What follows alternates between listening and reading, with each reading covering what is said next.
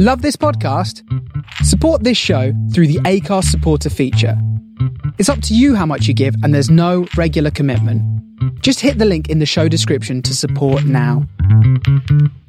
Welcome to StarShipSofa, part of the District of Wonders network, featuring Tales to Terrify and the all-new Far-Fetched Fables. Everyone has a story in the District of Wonders. Come and find yours.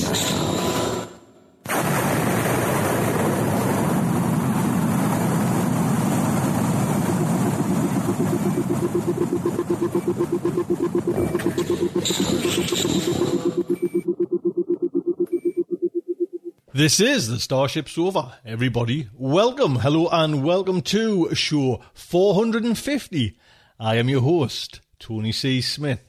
Hello, everyone. I hope everyone is fine and dandy. We have a packed show, 2 stories and a fact article. I'll tell you what's coming up then in today's show. First up is a little short bit of fiction, On Trial by Rachelle Harp. Then it is the end of the month, and we have Mr. JJ Campanella with his science news. Then the main fiction is Rocket Surgery by Effie Sieberg.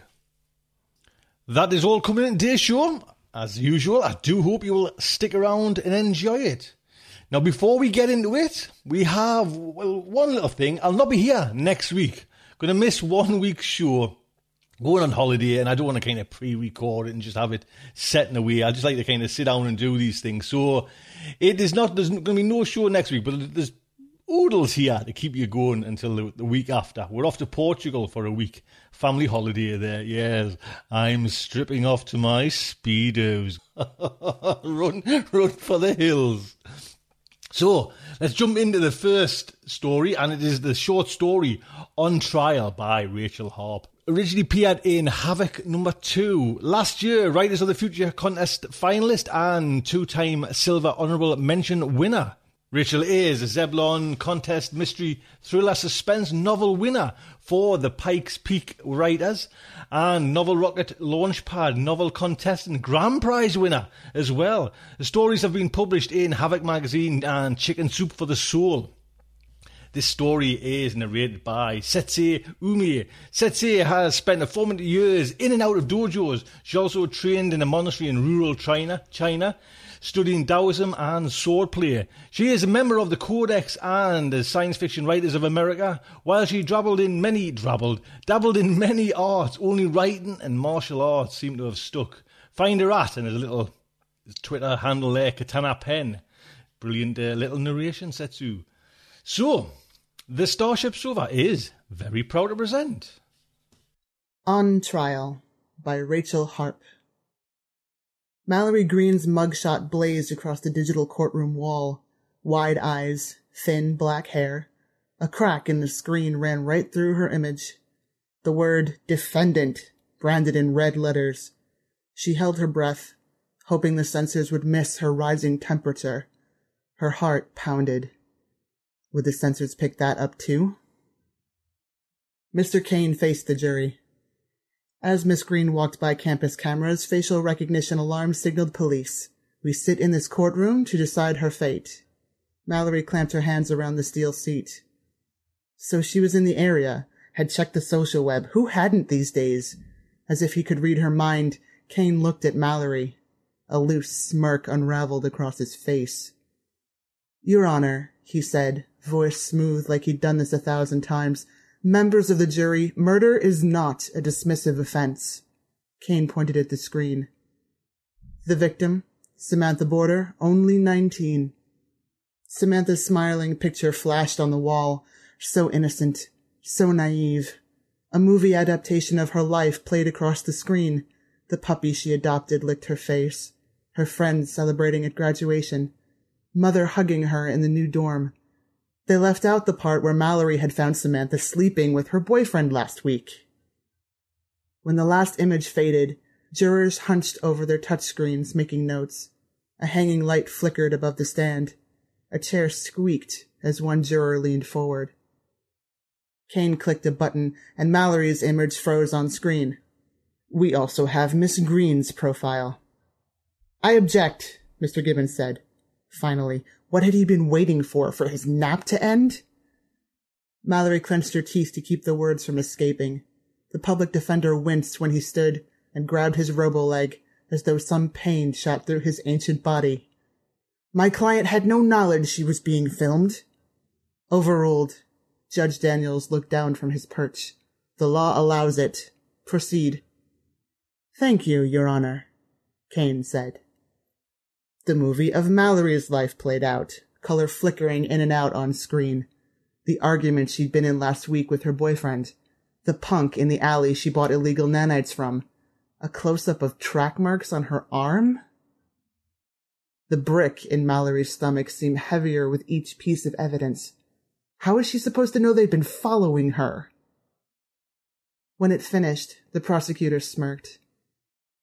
I think you can see for yourself the kind of person Mallory Green is. Mr. Gibbons leaned over. Don't worry. Don't worry? Was he joking? One of the jurors stared at her with narrow cat-slit eyes as she punched something into her screen. A verdict already? She hadn't heard all the evidence. Mallory shuddered. Kane strutted past the defense table, lips curled in a tiger's grin. I'd like to call our witness. A police officer took her place on the stand, a tarnished badge on her uniform, scuff marks on her shoes, a mile-wide frown across her face. Officer Arroway, the prosecutor said, would you tell us about the police evidence? Certainly, she said in a deep, almost masculine voice. We pulled all of Miss Green's records, clubs she's been to, locations posted on social networks, texts, calls, that type of thing. And what did you learn? She arched a brow. Miss Green viewed the victim's social web page excessively. She ate lunch at the cafe across the street at the victim's house every day for a week, even ordered Miss Border's favorite meal. On the day in question, she made a call outside the victim's residence at 4 a.m. Kane rubbed his chin. Is that what triggered the alarm? No, it wasn't until a camera scanned her face on campus later that afternoon. Her stalking stats went through the roof. We knew we needed to bring her in. Thank you, Officer Arroway. Mr. Gibbons waved his hand. No questions, Your Honor. What do you mean, nothing? Mallory's voice was a frayed wire. You can't argue with technology. He sank back into the chair and rubbed his prosthetic knee. But no one asked if I did it, she said, her voice a hoarse whisper. Wouldn't matter, he shook his head. Look at them, they've made up their minds. The jurors tapped their screens. Mallory wanted to yell, to stop them. Why wouldn't they listen? If only one would look her way, cast a sympathetic eye. A light above the lead juror flashed pale green. Judge Daniels coughed as he glanced at his screen. You may read the results. The juror stood, shoulders stooped and face unshaven. He kept his eyes glued to the results as he read. In the case of Mallory Green versus Samantha Border, we, the jury, find the defendant guilty of premeditated murder. An invisible force seemed to kick Mallory, letting loose a hailstorm of locusts striking the pit of her stomach. Had she heard that right? How is this possible? No, it couldn't be right. She spun around. Mr. Gibbons wiped his brow. Sorry about that. Am I going to jail? No, of course not. He lowered his voice. They can't leave you around in case you try again. Death penalty? She stared at him, a belt squeezing her chest. Swift, shallow pants. She had to get out of there. The exit was only a few feet away. 1 step, 2. There had to be a mistake. A glance around the audience, but no friends. Only scowls. They were convinced. But there, in the back corner of the courtroom, how could Mallory have missed her before? A pair of peacock green eyes stared at her. The left side of Samantha Border's lips curled up. A camera swiveled above the back gallery wall, focusing on Mallory. The red light winked. recording the heat riding through her cheeks, the tension flooding her neck. Above the camera, the words, "Prevention saves lives," scrolled across a smudged screen. The bailiff pushed Mallory through the steel doors.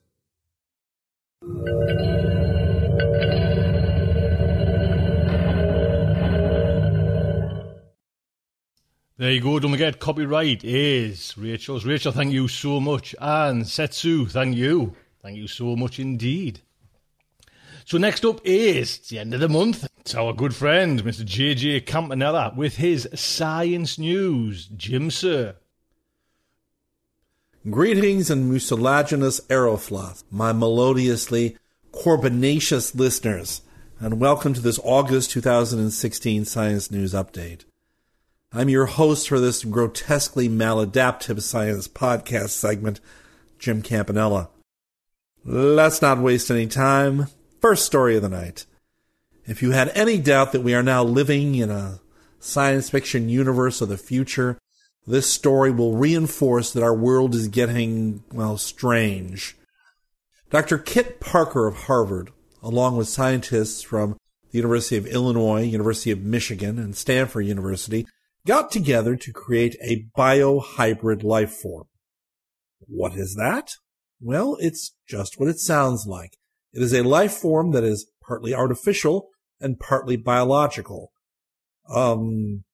Yeah, I guess for comic geeks out there, it's a little like Cyborg from the DC universe, or, hey, the $6 Billion Man for you older folks, except more confusing because Parker and company did not start out with an animal and add to it or fix it.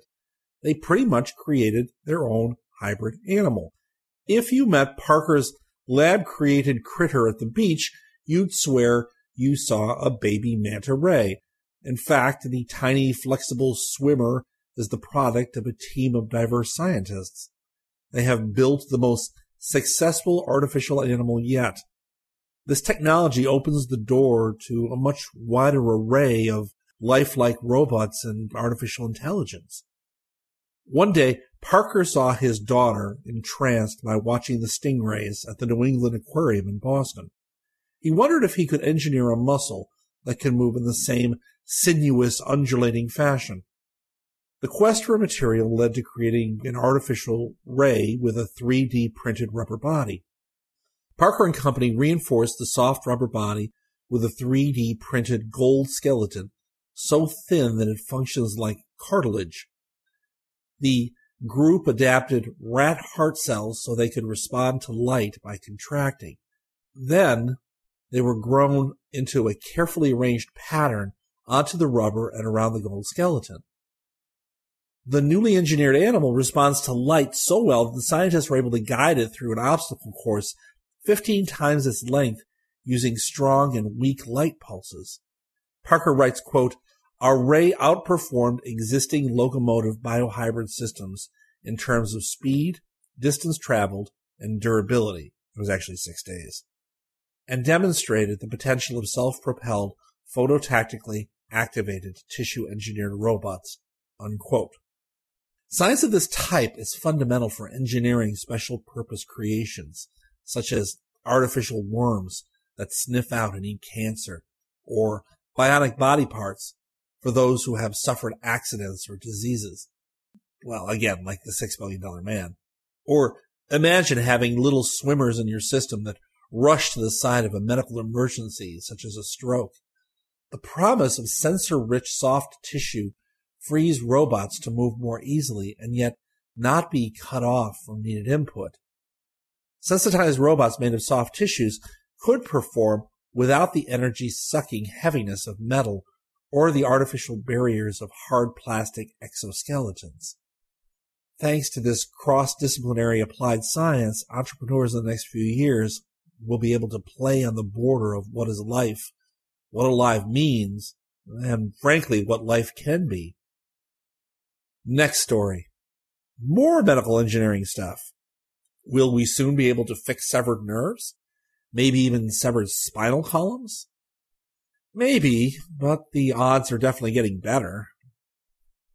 Dr. Laura Ballerini of the International School for Advanced Studies in Italy has just published a paper in the journal Science Advances this month, which suggests that carbon nanotubes just might fit the bill for helping nerves to regrow correctly and reconnect after damage. Ballerini says that, quote, immediately after a spinal column injury, there will be a scar that will physically block any kind of reconnection of the original fibers. But we might be able to circumvent such lesions. The idea is to induce the neurons next to the scar to make new connections and take sort of a detour to reach the target, unquote. A variety of approaches to encourage spinal neurons to regrow are being investigated because of this. One of these methods is to provide a scaffold of carbon nanotubes between the separated spinal sections to encourage the cells to connect. Ballerini says the carbon nanotubes might be the perfect scaffolding material because neurons seem to like growing on it. She states, quote, this material has always proven to be extraordinarily good for growing neurons and improving their ability to reconnect, probably because carbon nanotubes are both tissue-friendly and conductive. They can stimulate electrical connections and electrical activity in neurons, unquote. And actually, Ballerini's team has previously shown that 2D carbon nanotube surfaces were able to support neuronal growth and synapse formation and even electrical excitability in culture. For such materials to work in the body, though, they have to be 3D, not 2D. Luckily, Ballerini's co-author, Maurizio Di Crescenzi, a physicist at the University of Rome, had created just such a 3D nanotube mesh meant for, well, among other things, cleaning seawater after oil spills. Ballerini tested the 3D mesh for its ability to encourage neuron reconnection between two separated spinal tissue explants in culture. Normally, when placed more than 300 microns apart, explants like that can rarely reconnect on their own. Fewer than 30% of her control explant pairs reestablished electrical connectivity. But when the carbon nanotube scaffold was placed between the slices, more than 90% of the explant pairs reconnected. Without the scaffold, neurons emerging from the explants were organized into thick bundles. With the scaffold, on the other hand, the neuron grew in a more random, kind of sprawling fashion, following the labyrinthine network of the nanotubes.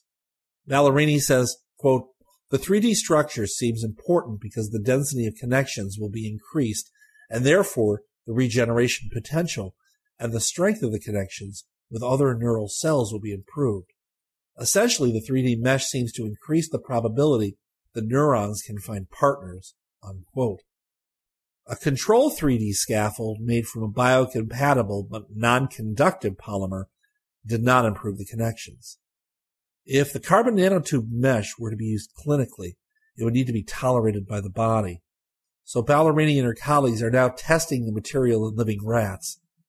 They implanted meshes into the cortexes of adult rat brains and examined the animals 4 weeks later. Both neurons and microglia had grown into the mesh, said Ballerini, and tissue inflammation was minimal, which is good. That was an important first step to show that there was some biocompatibility with mammals.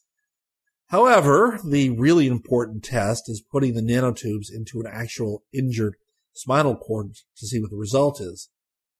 Ballerini has yet to do this in mice, but I think that is next on her agenda, and we will see how that goes.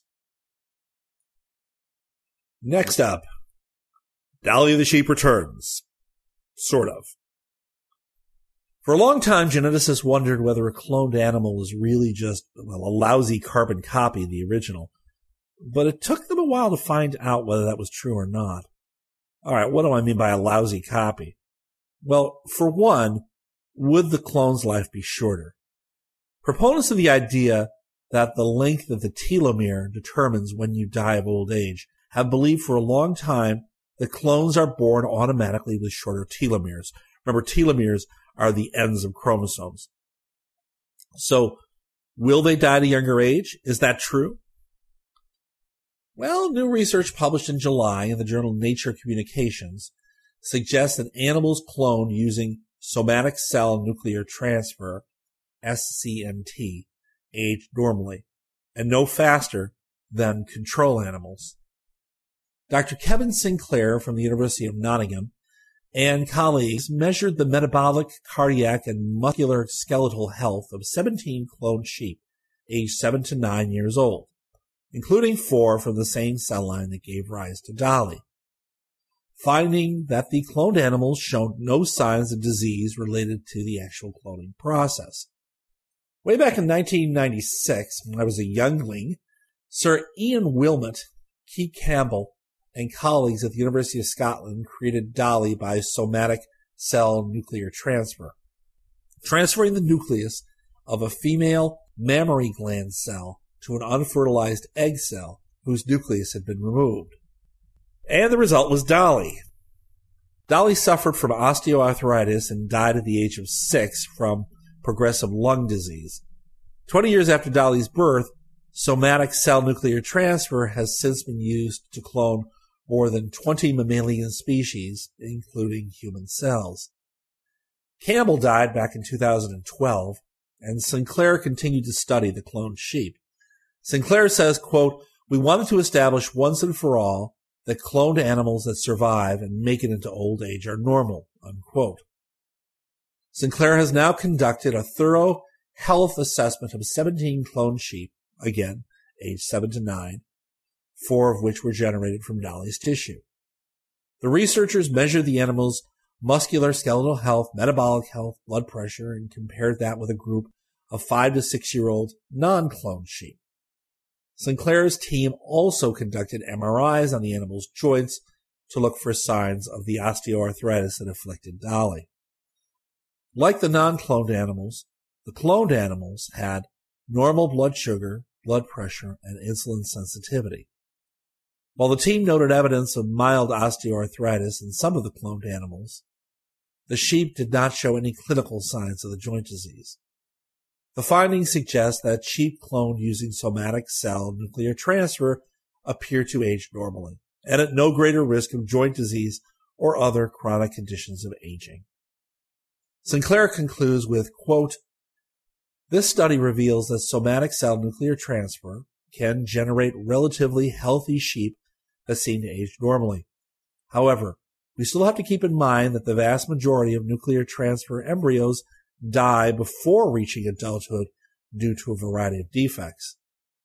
Embryo and neonatal loss in generating animal clones are a real concern for us, but those that survive to adulthood, for all intents and purposes, appear perfectly normal." Unquote. Onward and upward. Next story. Well, I have to admit my gut has certainly been a cause for me to despair, but I've never even considered that anything living in my gut might be aiding and creating that despair. What do I mean by that insanity? Well, in the latest twist on how bacteria influence host biology, new research shows that gut microbes cause symptoms of quote-unquote despair. Researchers have now connected harmless gut microbes with obesity, malnutrition, heart disease, and immune function. Even more surprising, perhaps, is how these microbes influence our central nervous system. New research suggests that different microbiomes connect with different behaviors, and the changes that they cause might even promote multiple sclerosis. Dr. Patrizia Casaccia of the Icahn School of Medicine in New York studies myelin repair and neuronal damage in multiple sclerosis. She and her team became curious about how antibiotics affect mouse models of MS. So they set up some experiments and began treating mice with antibiotics by force feeding. By serendipity, her group noticed behavioral differences during force feeding one specific strain of mice. Some mice began to avoid social situations and display behavior characteristics of depression. She reported her follow-up work in the journal eLife in April. Casaccia learned that antibiotics were not responsible for the depressive-like phenotype. In fact, non-obese diabetic mice developed social withdrawal and symptoms of despair following force feeding with saline alone and no antibiotics. The turning point came when Kasasha's team performed force feeding with an antibiotic cocktail proven to deplete gut microbes. When they did that, they prevented the observed behavioral changes they'd seen before and indicated that gut microbes were necessary to bring about depressive behavior after the force feeding. To understand their observation with greater detail, Kasasha's team used sequencing to identify the populations of microbes that differed before and after saline force feeding in the mice. She found increased microbes from the Lactospiraceae and the Ruminococciae families. Her group then transferred the microbiota from animals with depressive-like behavior into germ-free mice and found that when these microbial families were abundant, the recipient mice developed depression and social avoidance. She concluded with this, quote, "We were amazed, but our experiments support that specific microbial communities have the ability to transfer depressive-like symptoms," unquote. But they were not finished there. They wanted to know how the gut bacteria could cause neuronal changes in the brain. Kasasha says, quote, "We found that the bacteria have the ability to generate metabolites that can travel through the bloodstream and reach the brain, where they tend to favor expression of depressive-like symptoms and impair the ability of oligodendrocyte progenitors to differentiate into myelin-forming cells," unquote. One of those metabolites is a chemical called cresol, which stood out for its high levels in the depressive mice. In cultured oligodendrocytes, the team found that cresol prevented myelin gene expression and differentiation of progenitors into myelin-forming cells.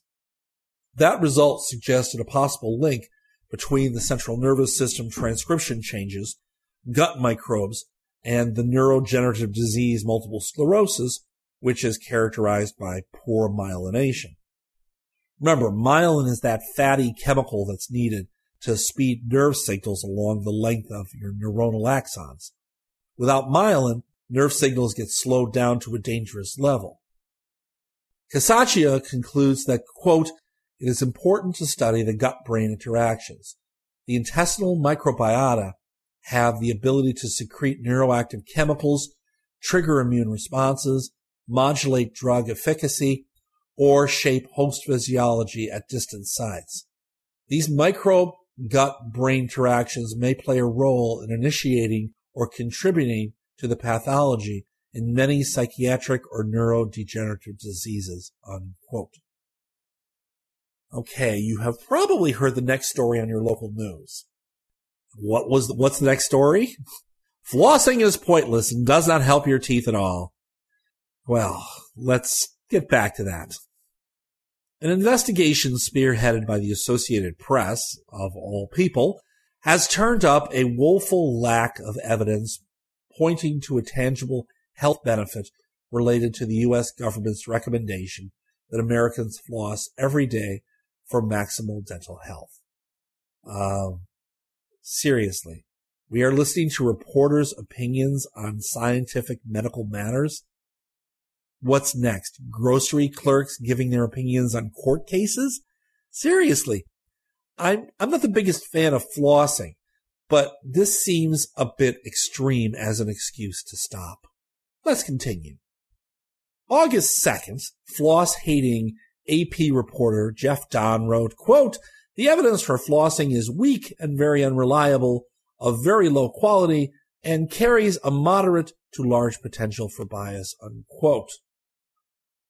The government has issued the flossing advice since 1979 in a Surgeon General's report and its dietary guidelines for Americans, which must be supported by scientific evidence.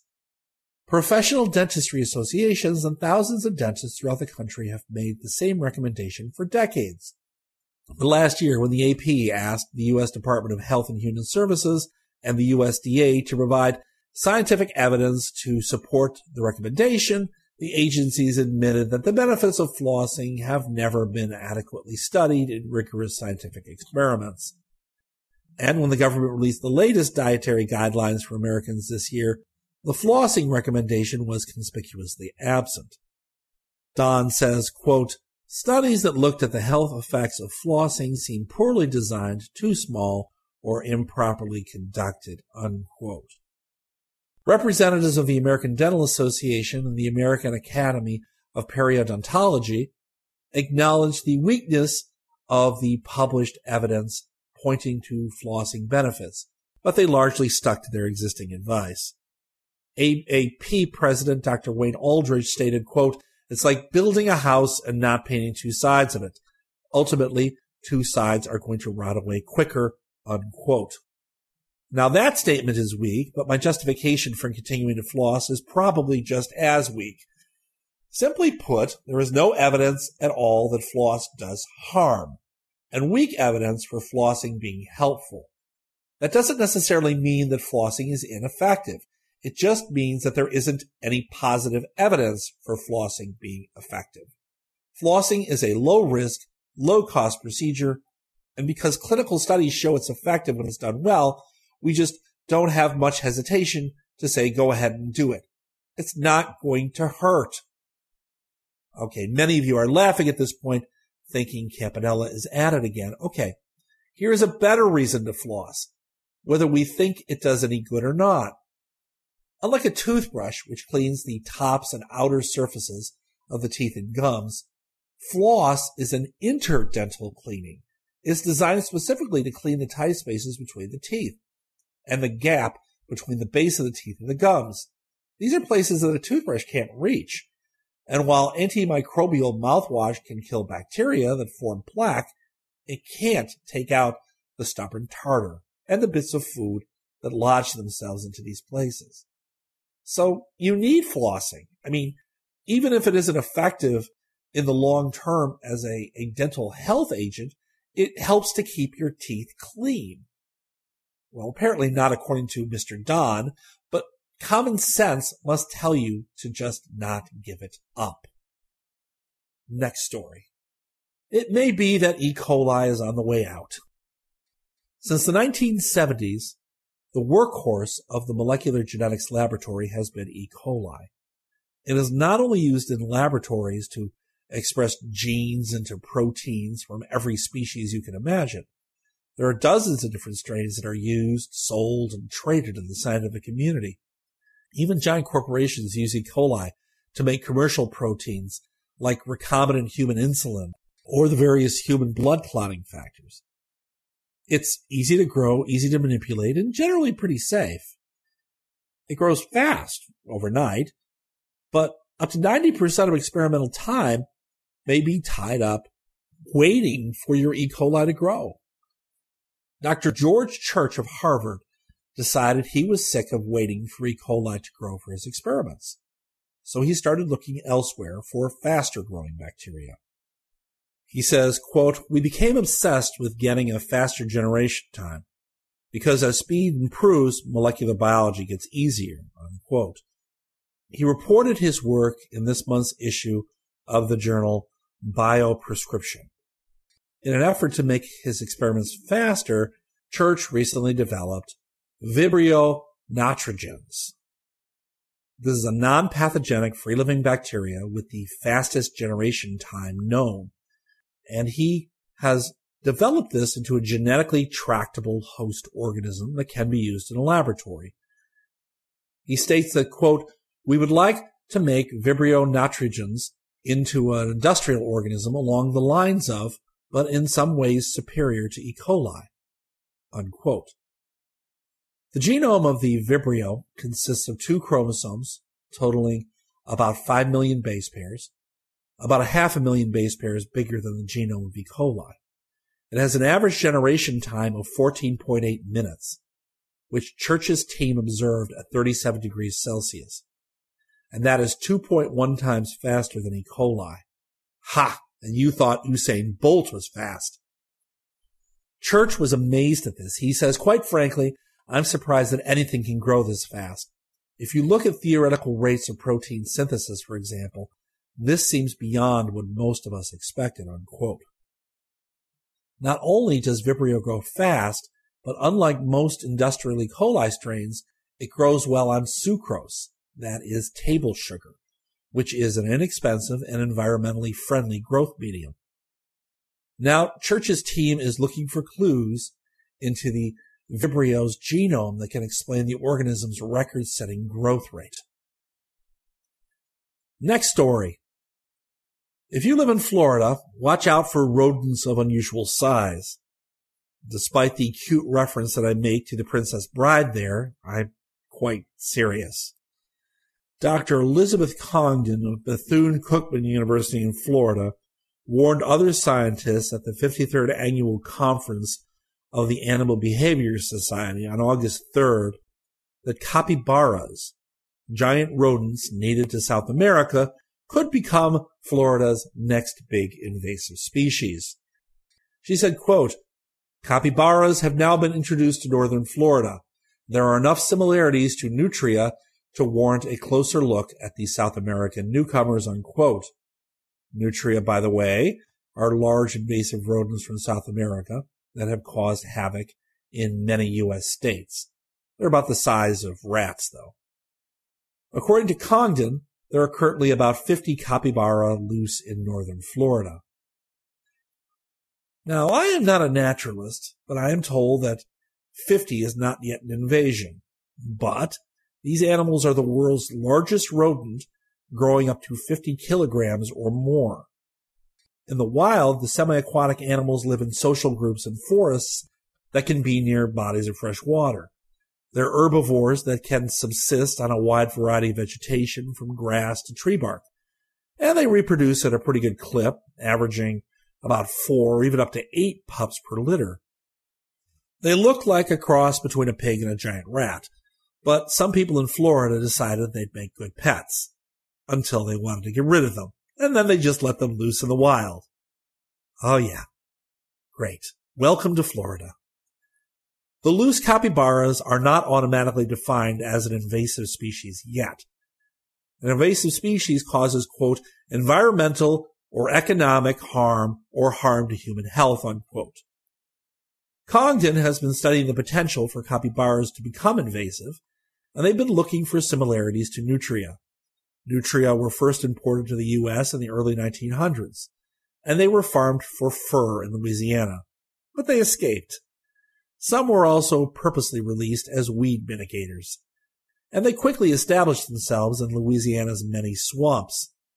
Efforts to control the animals, such as hunting them down, have largely failed. Congdon says, quote, coyotes and dogs hunt nutria, but nothing in the world, save humans, is big enough to kill a capybara. Capybara predators include anaconda, puma, and jaguar, none of which are found in North America, unquote. But Congdon doesn't advocate wildlife managers killing all the capybaras in Florida. And this has nothing to do with sentimentality or being a bleeding heart tree hugger. She has completely selfish reasons for wanting to protect the capybaras. First, they will help her research because the animals represent, quote, an opportunity to study the process of invasion, unquote. Second, she doesn't want to go to South America to study the beasts anymore. She says, quote, a population in Florida would be a lot easier for me to access than the one I studied in Venezuela as a graduate student.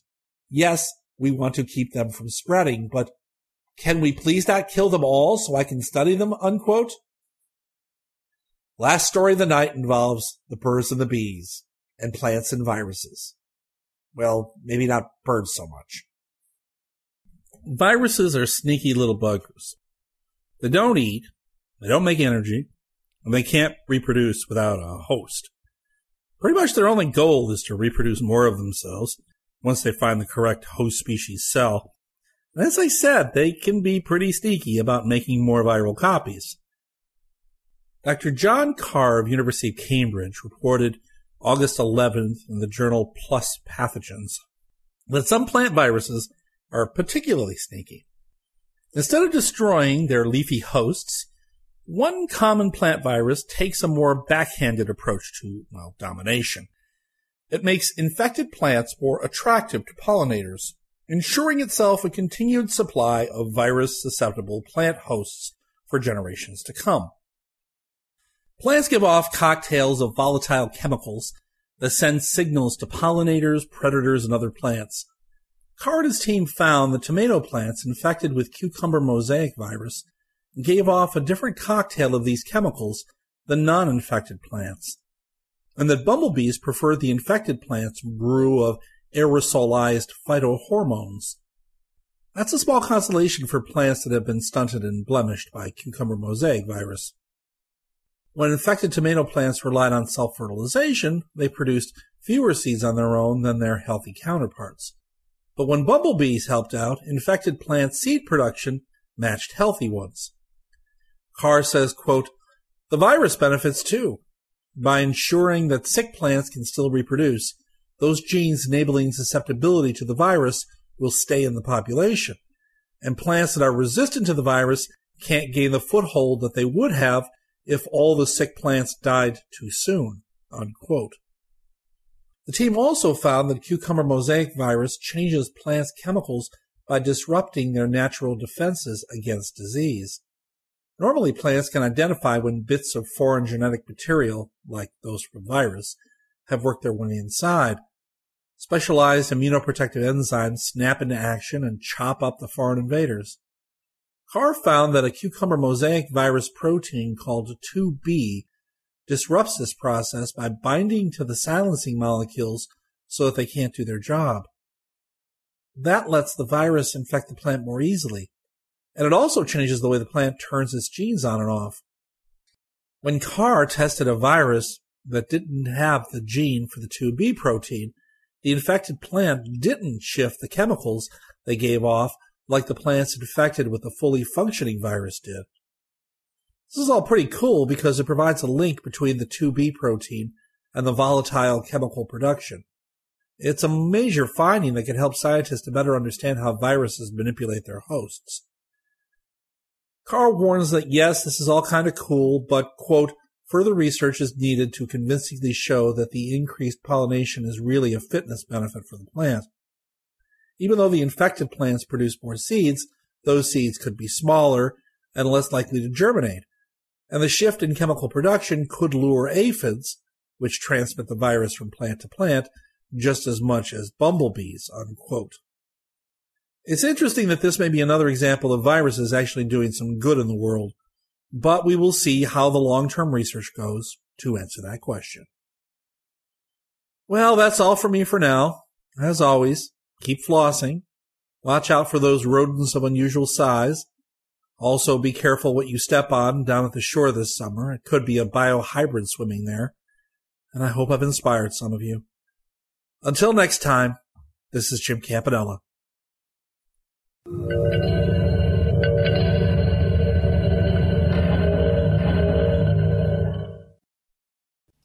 There you go, Jim. Thank you, Squire. Thank you. Always on time as well, man. Just no messing with the guy. Thank you so much, Jim. So next up is the main fiction, last part of the show. It is Rocket Surgery by Effie Sieberg, originally appeared in Analog magazine. Effie Sieberg is a fantasy and science fiction writer. Her stories can be found in the Women Destroy Science Fiction Special Edition of Lightspeed magazine, Galaxy Edge, Analog, Podcastle, amongst others.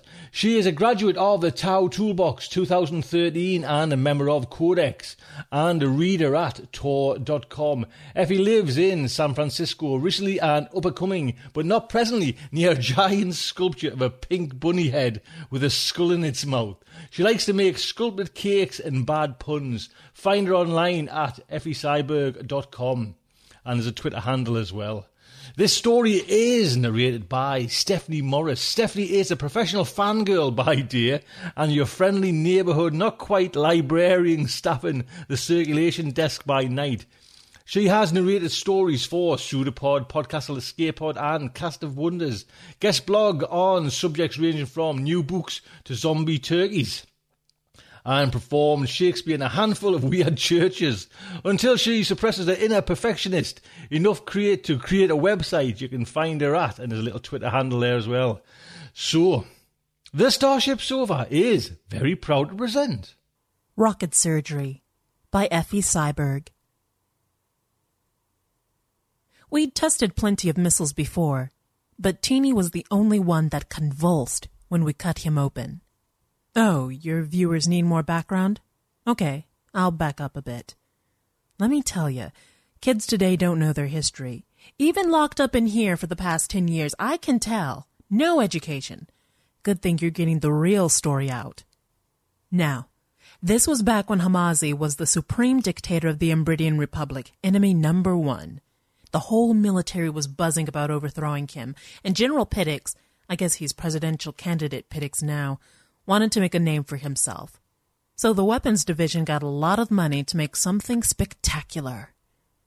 Previous missiles had AIs, of course. Precision navigation with plasma propulsion that could turn on a dime, facial recognition to find the target and follow them.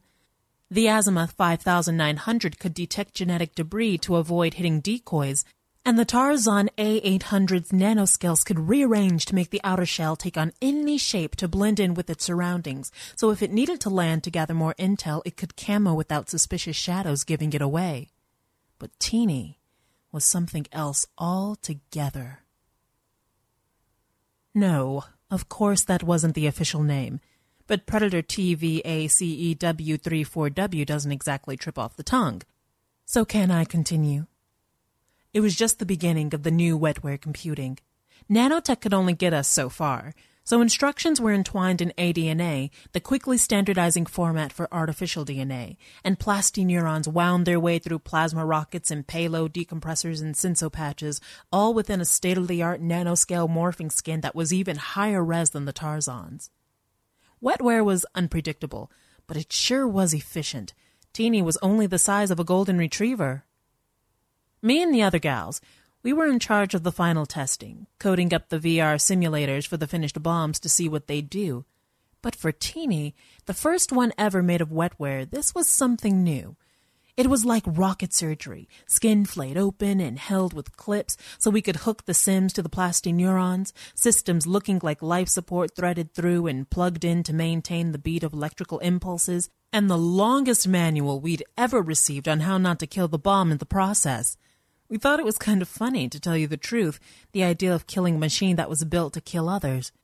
But I've got to tell you, by the end, we saw Teeny like our own little baby, and we made darn sure we didn't kill him by accident.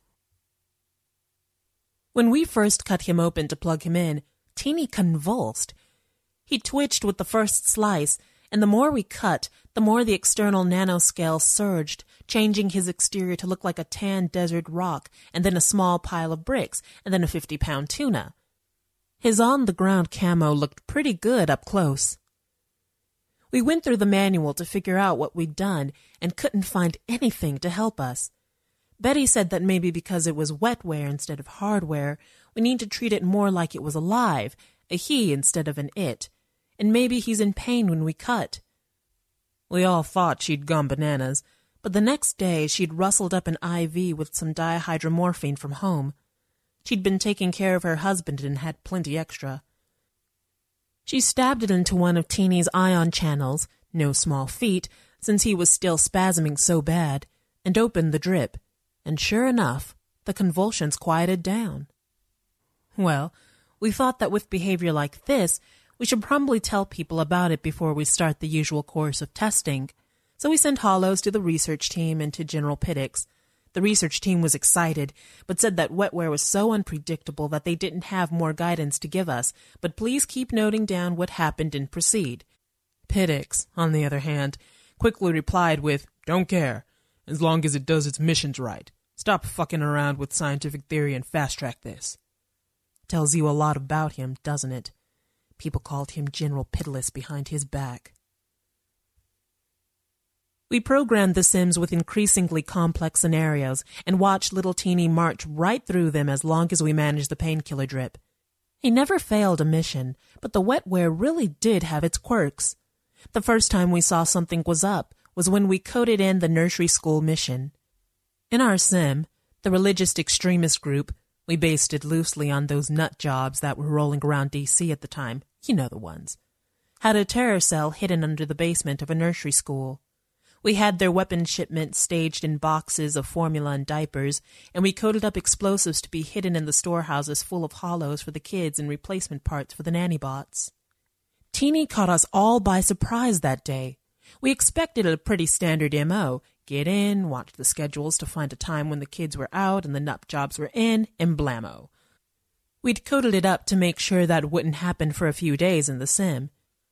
But before we knew it, Teeny'd set himself up to look like a box of bot parts, then found the standard control net that let you repair the nanny bots and injected it with a virus. We'd just written the bots with basic off-the-shelf programming, but what do you know? They all got up and ushered the kids outside in broad daylight, even brought them down the road to an ice cream shop. Well, a shell of an ice cream shop. We'd only programmed the outside. And when the kids were all safely out of blast radius, only then did the blammo happen. Blew the compound to virtual smithereens, and from a location that minimized additional damage from the blown explosives in the warehouse. We didn't know it could do that. Linda was working from home that day with the flu and had patched into the sim from bed. She'd lost her voice, so had turned off her comm and instead was typing in. And when she typed, "Good job, Teeny," we were even more surprised to see an answer. Up in the left-hand corner of the VR view, right where no interface element should be, we saw the words, "Thank you," but the bomb did not explode. They were written in white, in an old-fashioned font we'd certainly never put into the sim. And Teeny wasn't supposed to be able to talk. Nothing in the manual said anything about that. We were all a bit spooked, but at the same time excited to actually talk to a test subject. So I typed back in the normal part of the UI, "Your sensors did just what they were supposed to. We just took out the explosive material for testing." Testing? Yes, this is a simulation, to see what you'll do in the real world. The simulation is not real. I see. Did I do good? I wrote, "You did so much good." After thinking about it for a moment, I added in some imaginary evils that this nut job group was planning. Teeny, the real Teeny, not the digital one in the sim, gave a little bzz at that. His nanoscales fluttered. Pittix had said to fast-track as long as it did its job, but we contacted the research team anyway. Taking initiative to bug the program, talking to us, bzzing. This all seemed like more than just a wetware quirk. But they responded with the same thing. They didn't really know what the wetware would do. The only other wetware bots in circulation were the fake pets for rich people, and those each came with their own unprogrammable personality. Most of the pets were small and cute and devoted, but every so often one would come off the line with a mean glint in its eye and a tendency to bite. They checked, and there was no bug in the programming or a flaw in the wetware itself. That was just it. Wetware was unpredictable. Teeny gave that same bzz and nanoscale flutter after we complimented his performance in his next mission, taking out a fake dictator we made up, and again after blowing up an enemy sub as it was surfacing to put out its own missile. Neither bzz seemed to do any damage, so we eventually figured it was like he was purring with satisfaction at a job well done. If the wetware pets can do it, why not a precision-guided missile? Teeny asked, "Will this do good?" After each VR mission. He was really growing on us, and we started taking turns writing up what messes he would be preventing. Not just that the death of that dictator was a good thing, but we'd also type in a story about a little girl who would now be able to go to school safely and grow up to be a great doctor and halt a plague in its tracks, or how carefully blowing up a chemical munitions plant, yes, carefully, meant that the tree frogs in the enemy's target bomb zone would get to live on and keep the malaria-bearing mosquitoes in check. He'd make the little bzz sound each time.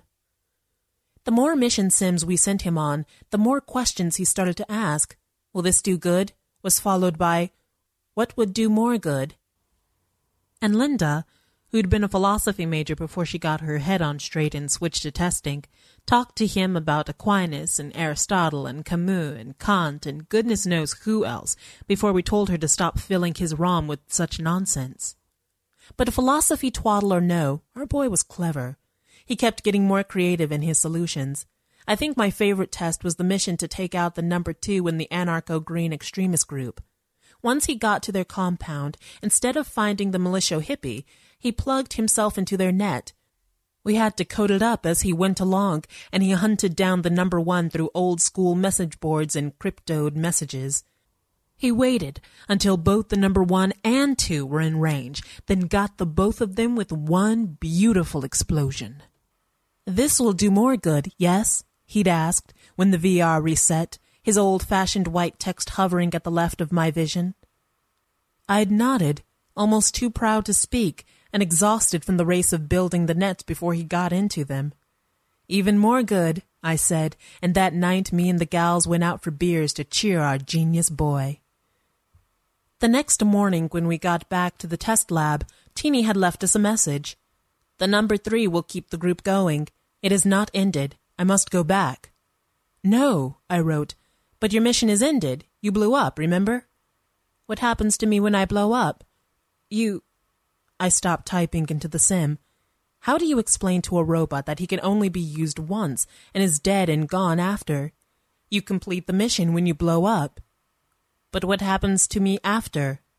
That's it. You aren't anymore. There's no you left. Just like the number 1 and number 2, they're not left. That's right. Why shouldn't they be left? Because they were evil, remember? They were doing bad things. What if... His writing hesitated. What if I want to be left after? In the real world?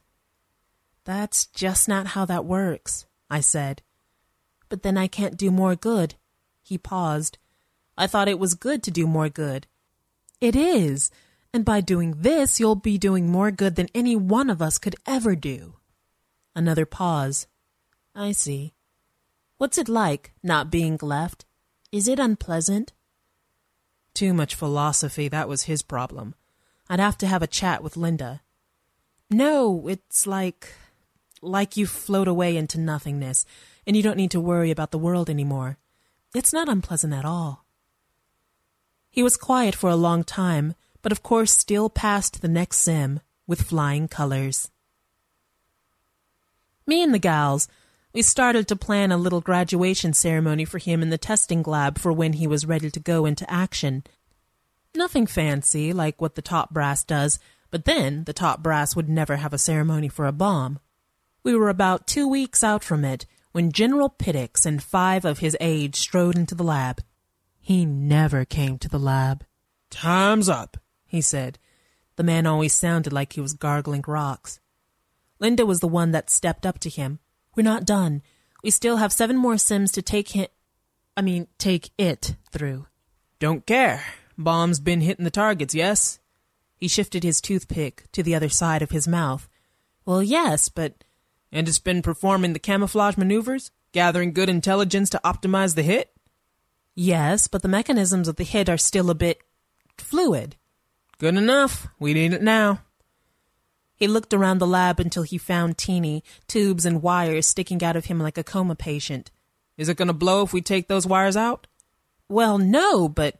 "Good. The Embridians keep shooting our azimuths out of the sky, so we need something with better camo, and there's no Tarzans left. Hamazi's given us a gift. He'll be very vulnerable for the next 3 hours, and we need to hit him now." He started yanking out wires, and Teeny convulsed like he'd done on that first day. "Stop that!" cried Linda. "You're hurting him!" He gave her a look that would pulverize a small building. "It's a bomb," he growled. "Not a kitten. What's wrong with you?" His steely gray eyes swept through the rest of the beeping machinery in the lab. So I stepped in. Top brass always responded better to fancy words. "General, with all due respect, let us give you the procedures to ensure optimal performance." He grunted and agreed. Off Teeny went, rolling away on the little cart the General's aide had brought. We offered to brief Pittix with our full notes and recommendations, but he grunted again that as long as the bomb hit the targets and the sims without detection, he didn't give a flying fuck and to get the hell out of his way. They'd do the full debrief for the next one, where they actually needed the extra functionality. He always was an asshole. Tell your viewers not to vote for him. But anyway, our little boy was off to do good in the world. We'd sent off other bombs in the past, of course, but we'd never felt this kind of pride. Teeny was our bomb. He was smart. He would minimize civilian casualties and do more than the military ever imagined. And once that happened, there'd be more Teenies to make sure any time our military needed, we could strike with intelligence. Of course, those would be fully tested. We popped champagne that night, cheering our brilliant little boy. We all assumed he would hit Hamazi that day, and that'd be that. The slippery bastard had survived more assassination attempts than anyone, and taking him out would be the best step to liberate the corrupt country. It was full of poor saps, starving and downtrodden and mostly hating the freedoms of right-thinking countries like us. I think we even had the guy to prop up there instead to make sure the new regime would be friendly. About 2 months later, with Hamazi still alive and kicking, we were in the lab doing a metasim to test out our own systems when a bunch of Pittock's men came in and hauled us all off to be court-martialed. You know what happened next. It's in the public record. You want me to tell it anyway? Fine. One of them cut our power right before 8 more stormed into the lab. They grabbed each of us, 2 to 1, marched us out and threw us in cells after, even though we'd done exactly as we were supposed to. They hauled in the research team, too. What happened with Teeny? Well, you ever wondered why I'm in this tech-free cell and you had to come in person to talk to me? Why they confiscated your smart pad and any recording devices and only gave you a pencil and some paper? At first I didn't even know what happened with him. Before they hauled me to this tech-free wing, I saw in the prison hollows that Hamazi went into a retirement home of all things, and his nephew took over. Now, I wouldn't say that the nephew was a particularly big fan of us, but the death to the pigs propaganda died out and he focused on his own country's stuff for a while. He kicked out the old council and set up a constitutional monarchy with the parliament. And within a few years, the Embridian Republic looked like it was in much better shape, with people getting fed and educated, and they started setting up peace treaties with countries left and right. Not us, though, but they left us be, and I guess that's fine. And of course, from that alone, we were all tried for treason. They assumed we had some ties with the Hamazi regime and purposely sent out a faulty bomb. Complete nonsense, of course. We were just doing our jobs, and it was Pittock's who made it a rush job. Just covering his ass, really. But it takes more than the whiff of treason to get you locked up in a room with no screens, with real human guards coming to bring you food so you'd have no contact with bots. A few months after the Embridian regime changed, after I'd already been tried and sentenced and tossed away, I started seeing new pictures on the screens in my cell. Usually, the pics were all things to keep us prisoners docile, you know? Beaches and forests and puppies and whatnot. Anyway, one day my pics were a little bit different. I started getting pics of Hamazi's nephew signing peace treaties and Embridian villages getting airdrops of medical supplies and even pics of new schools being built. Now, I can't be sure exactly how Teeny did it. It might have been from him hacking into Hamazi's personal net and reprogramming his guard bots to shuffle him away, or giving intel to the nephew's guard box to help maneuver into power, or draining his bank accounts, or what. But I know it was him who made the change, and that he kept on working at it even after his propulsion system gutted out and he had to rely on his solar cells to keep going. What do you mean, how do I know? Well, let me tell you, it's how they decided I couldn't get any more access to tech.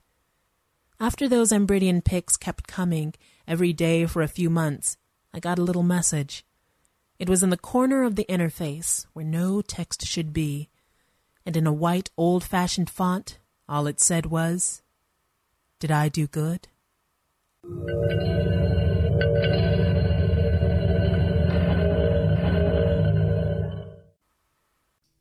And there you go. Big thank you to Effie Sieberg for a great story. That excellent.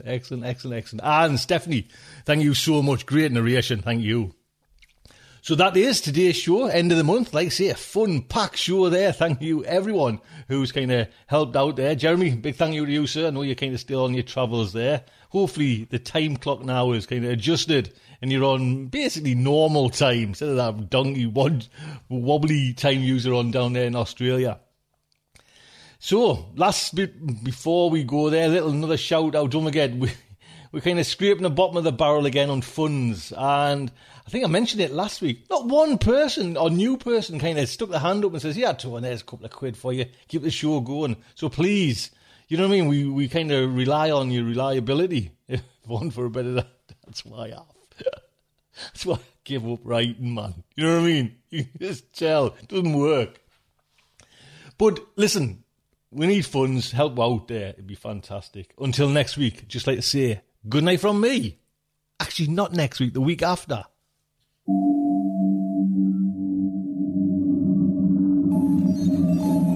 Will our heroes survive this terrible ordeal? Can they win through with their integrity unscathed? Can they escape without completely compromising their honor and artistic judgment? Tune in next week for the next exciting installment of StarShipSofa. Evacuation procedure initiated. Shuttle set for launch. Airlock will be opened in 3, 2, 1. This presentation has been brought to you by the District of Wonders Network, dedicated to podcasting the finest genre fiction. You can learn more about the District of Wonders and their many literary productions at their website, www.districtofwonders.com. Thank you for listening.